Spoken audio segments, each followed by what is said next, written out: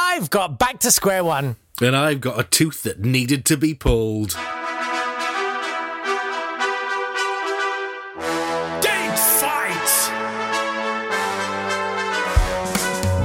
And welcome to Date Fights. It's the show where we take great moments that occurred on this day in history and pitch them against each other. Yeah, I'm Nat Tapley, and together we are cutting open the abdomen of history and removing the two kidneys within and comparing to see which filters truth best through itself. Beautiful. Lovely, isn't it? Do you know, I was in the supermarket with my kids today, and he was like, dude, what's that? Livers? Is that as in... I was like, yeah, do you know what job they do? Yeah, not enough. They could have taken our jobs. Used to be us filtered the aristocracy's urine for it. Not anymore. Bloody livers coming over here. It was a good job. It was a good job. Man and boy, I filtered the urine of the aristocracy, and it was good enough for me. Didn't do me any harm, apart from a withered arm and some sexual dysfunction. And on Christmas Day, they'd let us have a little taste. Let's start this show. We're so giddy this week. Round one! I'm going to take you back to the 22nd of January, 1877. I hoped you would. Did you? Do you know what? Are you going to the same place? No, absolutely no idea. Good, no, absolutely no idea. By the way, now after yesterday's, yes. Good luck, mate. Good luck. Yeah, I'm being only enthusiastic today about whatever it is. So I certainly hope you've brought some massacres, because I'm going to be upbeat about everything. I'm going to find the bright side of whatever story we talk about, including the arrest in 1877 of Arthur Tooth, the Anglican clergyman who was taken into custody for being a ritualist. What's worse than Arthur Tooth? I don't know. Probably being taken into custody, I'm guessing, in the... Racism, Nat. Oh, yeah. That's your answer for everything. Racism. What should we have for dessert? Racism! So in the mid-19th century, there was the Oxford movement, which was started by Cardinal Newman, who left the Anglican Church to go back to the Catholic Church. And the Oxford movement was full of people who wanted to reintroduce bits of the Catholic Church into Anglicanism. So that all sounds a little bit sloshy and incestuous. Yeah, they wanted to bring in... funny clothes, chasubles, incense, all that sort of thing. Oh no, not that. What, like sleeping with your sister or something? All that stuff. Oh, incense. Incense, dear, oh dear. Oh, I'm looking forward to yours later, because I didn't find out what that was. And you promised some hot brother on sister act, or, you know. So stay tuned, kids. Sit through the ecumenical discussion and we'll be into hot incense any minute now. People didn't like it because some people thought it was idolatrous. Some people hated Catholicism just because it was a bit French and Spanish. The French and the Spanish are Catholics, and we spent all of history hating them. Some people didn't like it was anti-democratic because obviously the Catholic Church, there's one person who's right, and it's the Pope. And other people didn't like it, and this is true, at the end of the 19th century, because they thought it was too effeminate. Oh. Because they wanted to wear lots of nice dresses and have smells and things. People thought that was too effeminate for Christianity. And Jesus, well-known butch man, agreed. I love the idea that, Catholicism, it's just a spa day. Put on the robe, smell the nice smells. Spanish Inquisition, I could have had them. I'd have taken them. So in 1874, they passed the Public Worship Regulation Act to make sure things stayed good and English. Arthur Tooth, however, didn't agree. Arthur Tooth had graduated in 1862, then spent a year travelling twice around the world, become a crack shot and horseman, and then been ordained to the church. And then he started introducing hats and liturgies and smells and all sorts of things. People saying, you're doing it wrong, this isn't proper, you're being one of those ritualists.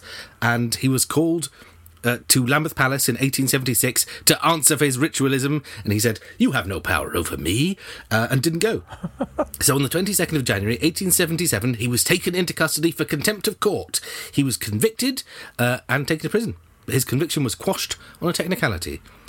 He then had his parish taken away from him the next year and lived for another 52 years, starting various prep schools, as far as I can tell. Oh, of course. And that's the story of... Yeah, let's not dig too far. I said I was being happy today, only upbeat. I didn't even look. Nice try, hotshot. I think you'll find in history, everyone dies at the end. Yeah. Okay, so that's Arthur Tooth, Anglican clergyman. And so he's important because Anglicans. Let's have some incest. Well, I'm not sure you and I can. I mean, we can do the mouth swab and send it off or something. We could try. What do you do? Do you spit in a Jiffy bag for those DNA kits? Yes, it's in a tube. Yeah, see. They send you a little plastic test tube. I got a caution the last time I did that. Right. I'm taking you back. This is a chemistry lesson. Yeah, sorry. You work for the post office. I'm taking you back to January the 22nd, 613. Ooh, wow. Yes. And Constantine gets crowned as co-emperor, which I quite like. That's pretty hippy-dippy, pretty democratic, pretty commune, by his father, Heraclius, at Constantinople. Here's the thing.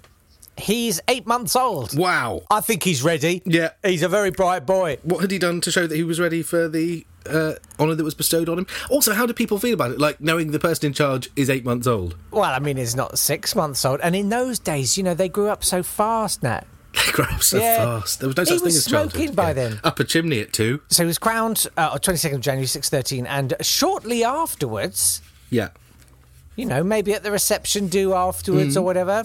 This is your cousin, Gregoria. Oh, yes. Yeah. Kid blurts out some semi-digested rusk. Yeah. And we're going to make you marry her. Oh, right. Despite the fact that at 8 months old, you probably have no concept of cousins or marriage. Yeah, or anything. Or emperors, or Constantinople, for that matter. So it was his dad's first cousin's kid. Lovely. So they were second cousins. The marriage was technically incestuous. But this was deemed just not so important, considering this was a good match. This was a very good match. Yeah. And actually, at 8 months old, there's a few years before, incestuousness is going to start occurring. Yeah. It's also worth throwing into the mix that... she was 74. Constantine... Yeah. His dad, he married his niece, Martina, the same year. So wow, it went in the family. Yes, incest generally does. So Constantine then had to wait another 28 years to become a senior emperor. Wow. Senior emperor. I mean, how can you have a senior emperor? Like, you're an emperor or you're not. Did he have to find another baby to make junior emperor at that point? No, he reigned with his younger half-brother. Who was a fetus. Heraclius, who was the son of Martina, who was the niece of his dad. Of course. Yeah. And then rumours started going around that Martina had him poisoned, but we don't know. And so then there was a co-emperor called Constans II, and then Martina and her sons were deposed, mutilated, and banished. I don't know how, I don't know why, but as we say... That's taken the shine off it. We'd gone all happy until... That's history, folks. You signed up for this the minute you hit the subscribe button. Did you hit the subscribe button? Did you? You should have done. You definitely should have done. You don't have to hit it. I spent a bit of time in America, and they always say touch. Ooh. Touch 5. If you wish to speak to a representative, touch 5. Just touch it. Just touch it. Caress it. Yeah. Don't like the word touch. Lick the pound key. You don't like pound being the touched. We talked about this yesterday. You need pound the lick key. All right.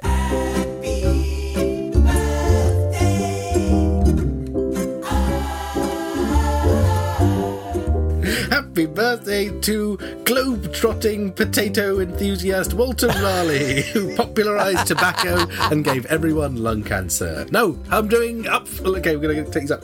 Lord Byron, happy birthday to you, an adolescent twonk who wrote poetry for other adolescent twonks to think is brilliant. Also, happy... And spawned a very successful chain of burger restaurants. Yes, that was his greatest contribution to us all, apart from maybe Ada Lovelace. Happy birthday to Gillian Shepherd, the little-remembered Conservative Secretary of State for Education in the mid-1990s, who you probably only remember as being not quite Theresa Gorman. Yeah, but like... Now, there's a niche reference. I was going to say, only you, Nat. Only you. Happy Death Day to Alfric Puttock, who's mainly here because I like the name Alfric Puttock. Oh, you must have had a horrible time at school. Yeah. Puttock. Just awful. Puttock. Is Puttock here? Has anyone seen Puttock? Here. He's such a putter cake. He was the 11th century Archbishop of York, who supported the son of Canute, who was, of course, called Harthacnut. That's absolutely true. It's the way you can remember who was Canute's son. Harthacnut.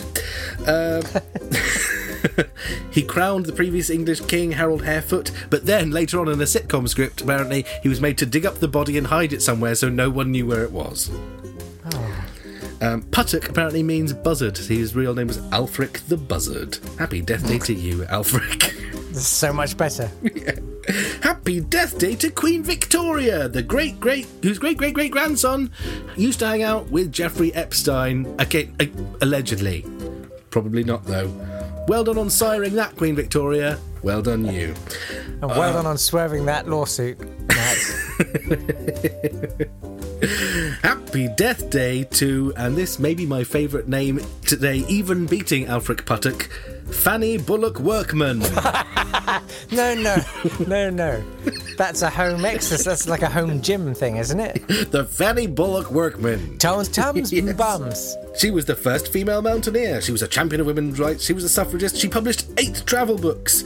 She also had 2 kids who she promptly abandoned. Well, no, she and her husband both put them in a school as soon as they were old enough with a nanny and left and didn't see them again, going on bicycle tours around Europe, climbing mountains and writing books about it. She was brilliant. Well done. Are you serious? Yeah.